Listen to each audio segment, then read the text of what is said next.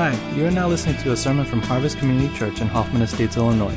Today you will hear a sermon from Pastor Dave Lee, so without further ado, here he is. Good morning, Harvest. Faye, thank you for reading the scripture for us this morning.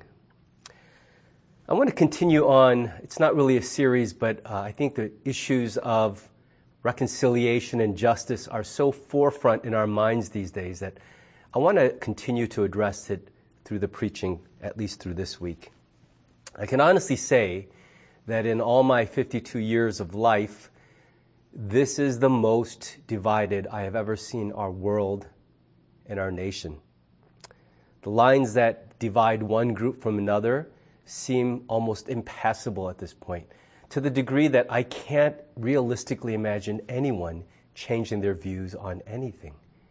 People seem to live in echo chambers where they reinforce their existing viewpoints over and over and grow more and more in contempt and disdain for anyone who holds opposing views.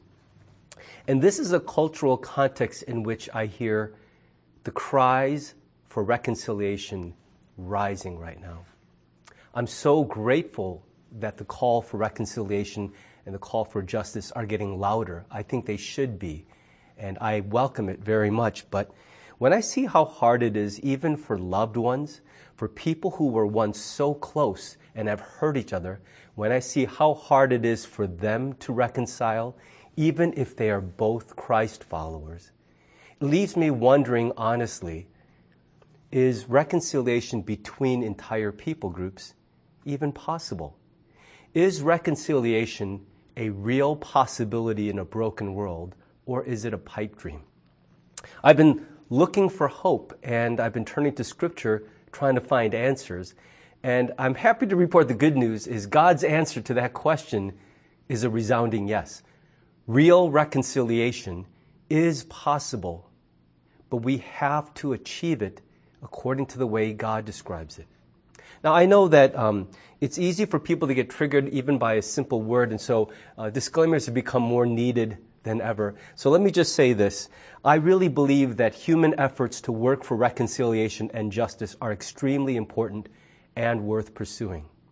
But as a follower of Jesus and a student of Scripture, I also believe with all my heart and affirm publicly that there are limitations to what we together with our best efforts can accomplish. There is still a work that we want to see happen, which only God, through His supernatural power and His means, can accomplish. And so today, I don't want to talk about human efforts to work for reconciliation, though those things are important. But I want to talk primarily about the Bible's description of what reconciliation is and how it happens. In fact, that's the title of the message, is how reconciliation happens. I want to look at Ephesians 2 and focus in on a few verses and interact with a couple other scriptures. And I want to begin with the observation that reconciliation begins with a new creation. Ephesians chapter 2 offers a snapshot of how reconciliation happens. And it says, at verses 1 through 10, that the first and most important reconciliation is a personal matter between people and God. And then verses 11 through 22 show us that reconciliation must move on from that personal matter to become a relational matter between us and other people. So, again, to summarize, reconciliation begins with a personal matter of people being reconciled to God and becoming a new creation. And then it moves on to people being reconciled to one another and becoming a new community. It is first a personal matter, and second, a relational matter. So the first and most important reconciliation that has to happen before any other reconciliation work can actually bear fruit is that we must be reconciled to God. Reconciliation is only necessary when one party has wronged the other and therefore created offense, broken the relationship, and built distance between people who should be close. So that's why reconciliation is needed at all. When we say that we must be reconciled to God, let's be clear on one thing. The party that has done the wrong is not God, but us. I've heard a lot of people talk about God as though he has somehow done something wrong and has to apologize to us for something. If that's the view we have of God, we will not find hope in this world. God is perfect. He has declared himself to be, but I also believe he has proven himself to be. And when there is a need for reconciliation between us and God, it is because we have done wrong. There is not a sermon in the New Testament, really, that doesn't include a call for repentance. And when you look at Acts 3:19, we have in one of the sermons of Peter a particularly clear example of this. Peter just simply says it. Now repent of your sins and turn to God so that your sins may be wiped away. Repentance is the first essential step towards reconciliation. And we can define repentance maybe in simple terms like this. It's admitting that you've sinned, it's asking for forgiveness, and it's committing to change. Repentance is the first and essential step towards reconciliation between us and God. And I think we'll see later it's also the first and important step in reconciliation between people as well. Ephesians 2:8 says this, "For it is by grace you have been saved through faith, and this is not from yourselves, it is the gift of God." So what Paul is saying here, and this is a little bit before the passage we're going to focus on, but he says that this repentance that we offer to God, this acknowledgement of our wrongdoing, the asking in humility for forgiveness, and a real commitment to work towards change, that repentance is our only contribution to being reconciled with God. That and believing in faith that his forgiveness is valid. Those things are the only contribution we make. And what Paul reminds us in Ephesians 2:8 is the rest of the reconciliation process is God's gift to us. And this disproportionate nature of reconciliation is important for us when it comes time for us to reconcile with one another. Listen, when you have conflict, the person who commits the offense exercises power during the offending, but when it comes to reconciliation, the power shifts to the offended party. I can just speak as a husband. Any husband who's screwed up and done wrong against his wife knows that it doesn't matter how earnest or how grandiose the gesture of apology is, all the power lies in my wife to accept and approve that apology as sincere. The power was mine when I was doing what was wrong, but the power is hers to decide whether reconciliation will happen or not. So in reconciliation with God, we repent, but then we are now cast at the mercy of God, and it's entirely up to him to decide whether he will accept our contribution and give us the gift.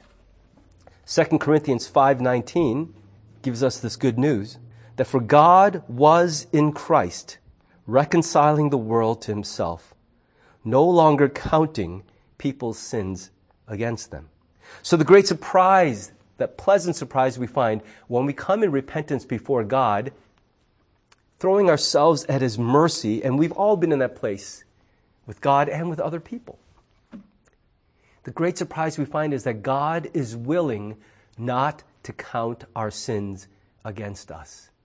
That is a really powerful phrase of Scripture, that God looks at what we have done clearly established as wrong, and he says, I see it, but I choose not to count it against you.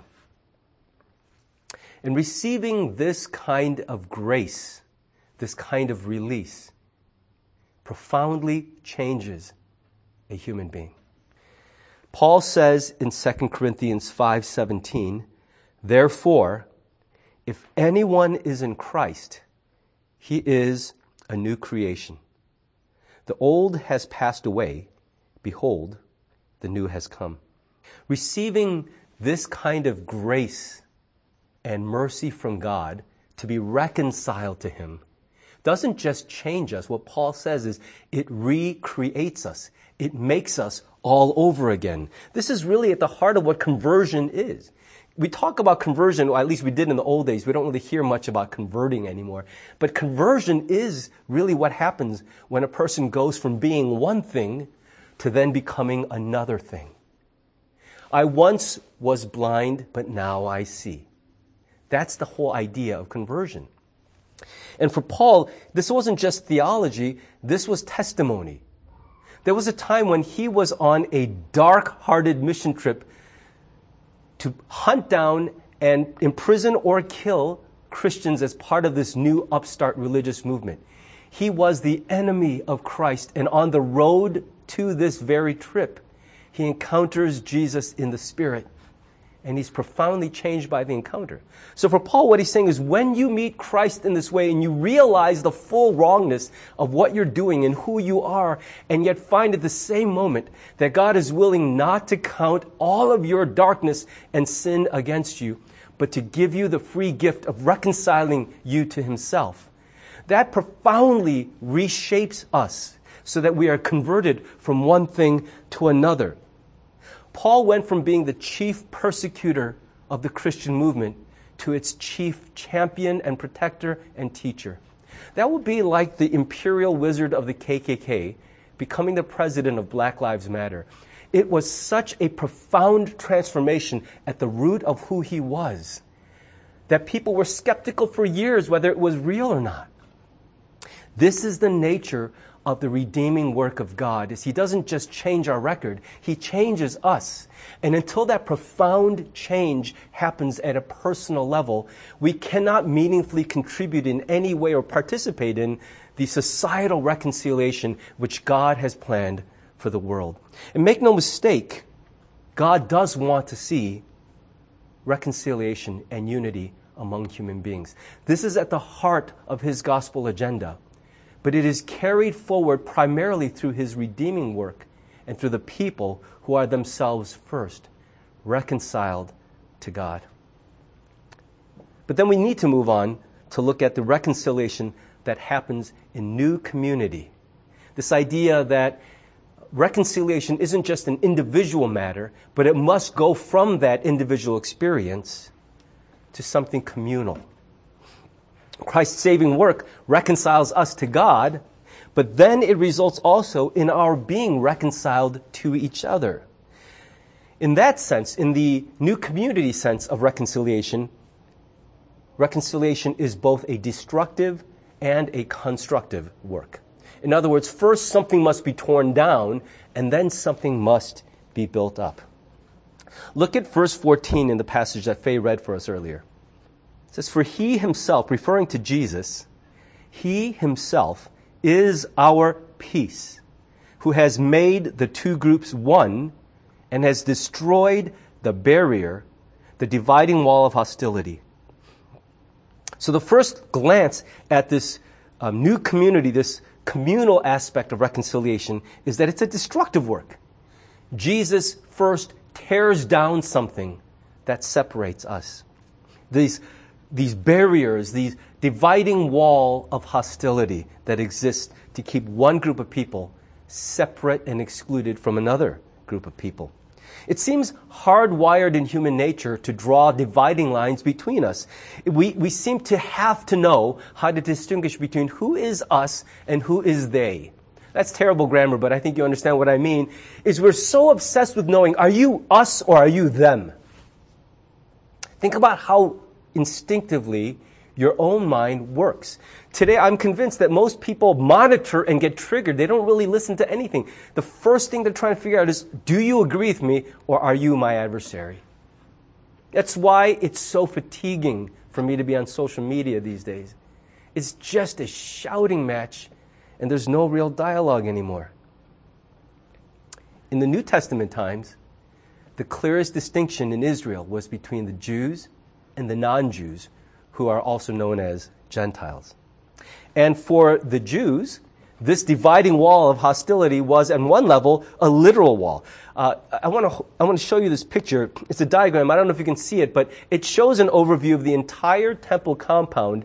And you see where in the center is the temple complex itself. And you can see just around it a thin fringe that encircles that central complex. I'm going to show you a second picture, and this is a clearer view of what that barrier would have looked like. This was a dividing wall that literally existed between the temple court of the Gentiles and the inner temple. There were signs posted in Greek and Latin that read, listen to this talk about not seeker-friendly. No foreigner is to enter within the balustrade around the temple and enclosure. Whoever is caught will be himself responsible for his ensuing death. Gentiles were allowed to enter the temple grounds, but there was only so far that they could venture, and beyond that barrier, they could not pass. And if they did, temple guards would immediately come out and beat them to death, and the sign said, as a disclaimer, that was on you. You knew that you took your life in your own hands if you crossed that line. I don't know if you recall the picture, but that wall was not very high. It was 4.5 feet. A semi-athletic person could scale that wall easily, and in the wall were regular breaks, little passageways, so that though it was a wall, it was a physical wall, but you could get past it if you wanted to. And I think that's the nature of so many of the lines and the barriers and walls that we erect in our world to distinguish between us and them, to include us and to exclude them. They are not lines that are clearly impenetrable, but that line, that wall in the temple may as well have been 50 feet high. Because if you say to someone, if you cross this, you die, well, that might as well be the Great Wall of China. But the Jews didn't just have physical lines and signs to define where they belonged and where others did not. But they also had symbolic walls. Look at Ephesians 2. We'll look at especially 15a. It says, "For he himself is our peace, who has made us both one, and has broken down in his flesh the dividing wall of hostility." And how did he do this? He didn't just break down a physical wall, but he broke down the invisible other wall, the symbolic wall that stood behind the physical wall, by abolishing the law of commandments expressed in ordinances. What does that mean? We've got to be clear on this. It doesn't mean that the law does not reflect something about the way God understands morality, but the way that the Jews received and practiced the law, they understood it to be like a giant hedge or fence of protection that distinguished them from the rest of the world. If the physical wall was a representation of where we live, the law was a representation of how we lived. We live differently than everyone else. We live by a different set of rules, and as a result, the Jews could very clearly distinguish who was Jewish from who was not Jewish by the way that they conducted their lives and the rules they followed. And they drew their identity and determined their nearness and acceptability to God based on those rules. And they looked down their noses at anyone who did not live according to their rules. And as a result, the Gentiles who they looked down on looked down back at them, and there was a lot of animosity that existed between Jews and Gentiles in the days of Jesus. Whenever people are separated by dividing lines, you can guarantee that there will be plenty of hostility on both sides of that wall. That's just the nature of how human beings respond to division and separation. Jesus brought peace by tearing down the walls that divided people and putting them all on level ground. When you tear down the walls that distinguish people and separate them, it forces them to reevaluate and redefine who they are with respect to God and with respect to one another. When you take away that familiar scaffolding that tells you who you are versus another person, then you have to just look at yourself, well, who actually am I? And in that vulnerable state, Jesus says, you are all in the same boat. And I am the only way to be in with God. It is no longer based on where you get to walk in a physical temple compound. It has no longer to do with which rules you follow. The only dividing line that matters now in humanity is on which side of the decision about Jesus that you fall. Whether you submit to him and accept him as Savior and Lord, or you don't. That is the only dividing line between humanity that now matters after Jesus has come. In verse 18, it says, "For through him we both have access to the Father by one Spirit." Now, if you read all of Ephesians 2, you'll notice something interesting. There is a lot of you language talking to the Gentiles. He's referring to Gentiles who have become Christians or might be reading this. And he's saying, you once were like this, but now you're going to be like this. But in this verse, he suddenly shifts to first person. He says, we both, symbolizing that because of what Jesus has done, though we once saw each other as us and them, you and me, it's suddenly now we. We are all in the same boat. And here's the thing. Because of Jesus, it didn't matter now which side of the physical wall or the moral wall you stood on. Everyone was now outside the wall of God, and everyone had equal access to God through him. Nothing levels the playing field of humanity like the free and equal access to God that is granted to every human being through Jesus Christ. Verse 15 says, and I'm going to read on through verse 16. His purpose was to create in himself one new humanity out of the two, thus making peace and in one body to reconcile both of them to God through the cross, by which he put to death their hostility. What this tells us is that you can't just do the destructive work of reconciliation and tear down walls, but there has to be a constructive work of building something new. Equal but separate is not good enough. We don't want to live in a world where people are now equally lost and equally have access, but then they're still living separately, because that is not God's picture of humanity at all.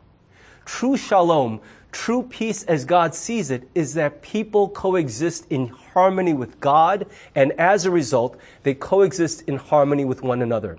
He does not just want a world populated by individual and separated, distinct new creations, but he wants those new creations to come together as a new kind of humanity. In fact, some of the early church fathers even referred to Christians as a new race. That before we were clearly marked at the core by who we were based on designators like race or gender or whatever else you want to say. But now in Christ we have a new kind of humanity. A new race that is possible because we share a common experience in Christ.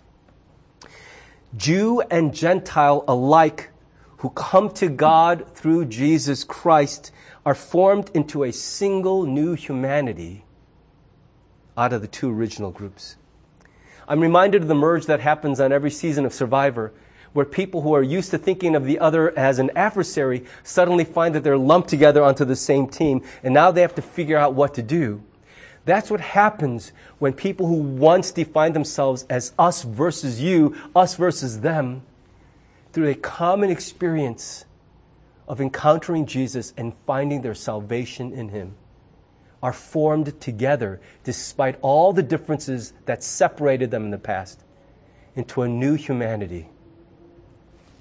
And the common bond that unites us is our shared salvation in Jesus Christ, that reconciles us to God and therefore can now finally, truly reconcile us to one another. It's so important because in the reconciliation with God, we see the power of grace, the power to say, I cannot erase the past. And I've seen in the hostility some of the horrors that people have done. I've been reading so much of the accounts of the horrors of humanity in the last week. I just want to unsee some of what I've seen. Human beings do horrible things to each other. And because we cannot erase the historical reality of those things, We don't have the capacity to just move on. We need supernatural experience and supernatural power to gain the capacity to actually reconcile with another person who's done some of those things. That is what is made possible when we are reconciled to God through Jesus Christ.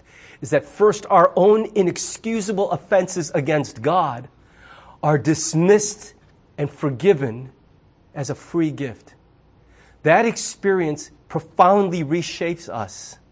And then we actually can think about what it means beyond receiving apology and restitution. How do I actually move on? How do I let this go? How do I reframe the way I relate to the person who has hurt me so badly? It is only when we experience that dynamic with God that we actually begin to know how to do that with other people. And that's not something we do primarily. That is something God does.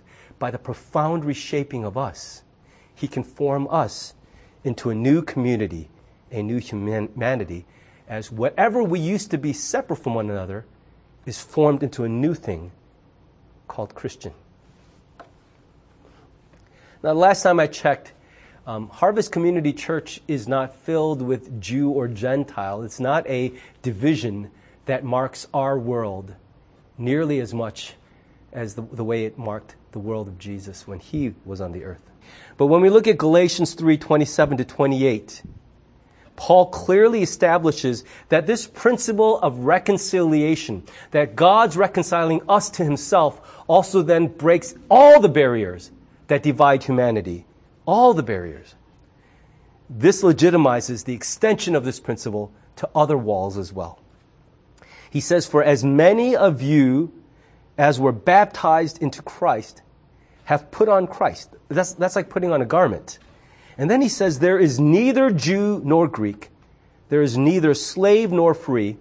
There is no male and female. For you are all one in Christ Jesus." Paul intentionally picks three of the dividing walls that most clearly demarcated one kind of human being from another in his time. And he says, while those things are undeniably distinctive, male or female, slave or free, Greek or Jew, in his world, in the secular mindset, those are as distinct as you can get. And he says, but even so, as defining as those traits might be of who we once were, when you encounter Christ, you are reshaped and recreated so that those things no longer define you. The thing that primarily defines you is that I once was lost, but now am found. I was blind, but now I see. I used to be the enemy of God, and now I am His friend and His child. And I have the privilege of being His servant in this world. When we see that experience, it allows us to say, then I can now regard you no longer from a worldly point of view. Paul explicitly says that in 2 Corinthians 5. That experience of being reshaped makes us see ourselves differently, and as a consequence, we see everyone differently through new eyes.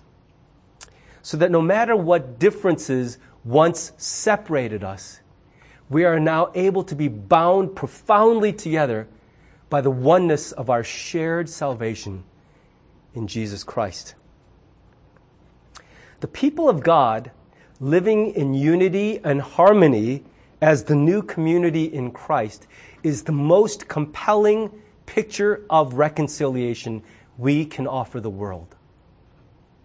That is not to say that we should not do other things, but let me tell you something. The great hope for a world crying out for reconciliation is to see the only people in the world who have divine power for real reconciliation actually live in reconciliation with our God and with one another, and then by extension with the world around us. The world can achieve a certain measure of reconciliation, but there are limits to what the world united can accomplish. The great hope for true reconciliation exists within the body of Christ, at least according to Scripture, that it is in this new, strange, profoundly other humanity created within the body of Christ, a people so profoundly shaped by the newness of life they found in Jesus, that we can no longer live by the old things that separated us. We are compelled to live driven by the love of Christ and a different way of looking at other human beings. That is the great hope for reconciliation to be seen and realized in this world. It's not only about the church going out into the world, it's about more of the world entering the church, not as a building, not as an organization, but through the profound way of being reconciled to God through Jesus Christ. I think we should attend marches and we should write and speak and all of that. But it is as people are reconciled to God and become part of this new, strange kind of humanity, this third group that is different from the two groups, the us and them. This weird we in Christ. It is then that real reconciliation can be seen on this earth to the depth that we all long for. So we have a choice to make. Our witness is so diminished when we fail to live in unity even within the church. When the power of the gospel and the oneness of our shared salvation is not enough to heal the divisions between us, the world cannot see in us the power of reconciliation, the ministry of reconciliation, which the gospel holds out. So it has to begin in our own household here, and we've got to get better at living in unity with one another, applying the power of the gospel and the love of God to our own broken relationships. And then we need to work hard at rooting out the evil of a spirit of judgment and exclusion towards others, and embracing more of God's heart of inclusion and invitation so that we all, being on equal footing, have access to God through Jesus Christ. To now no longer look at people through any other dividing line except the dividing line of where we stand with Jesus and the great, great love of God that He gave to us. If we live this way, we will be profoundly used to help bring reconciliation to our world. In fact, 2 Corinthians 5:20 tells us that is our calling, to be God's ambassadors, to make His appeal to all humanity, to be reconciled with God, and then to be reconciled with one another. Let's sing a song together called How Great Is Your Love. It's a song that compels us to remember that it is not our love that will save the world, but God's love. And I love the line that says, we have been changed by the power of the cross. Let's sing that as our testimony, our great hope. We all want reconciliation. Let's turn to God and ask Him to bring it in the way that only He can. Let's sing, and then I'll be back to give you a word of blessing in the benediction. Harvest, we live in a fractured world. People are more divided than ever. But Jesus Christ offers humanity a great hope.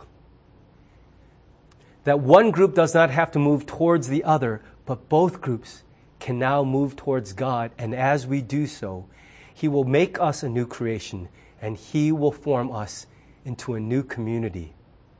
This strange new humanity called the body of Christ.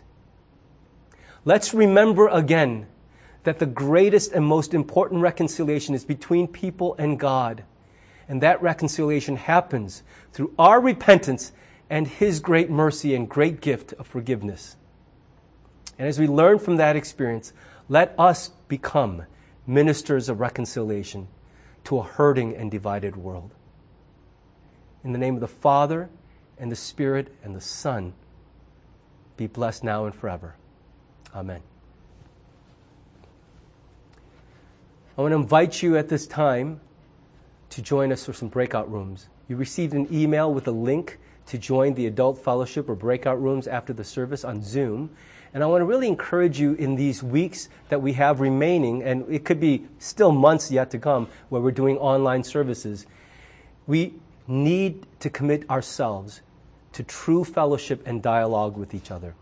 I know that Zoom is not our favorite thing, but I want to encourage you to make an extra intentional commitment to join us for these breakout rooms, because our fellowship and our conversation in Christ does make a difference in us and in one another. So would you click that link, and we'll see you on Zoom, and we'll discuss together all kinds of things, but included in that conversation, I hope, will be some discussion on what it means to you that we are ministers of reconciliation in this world. God bless you.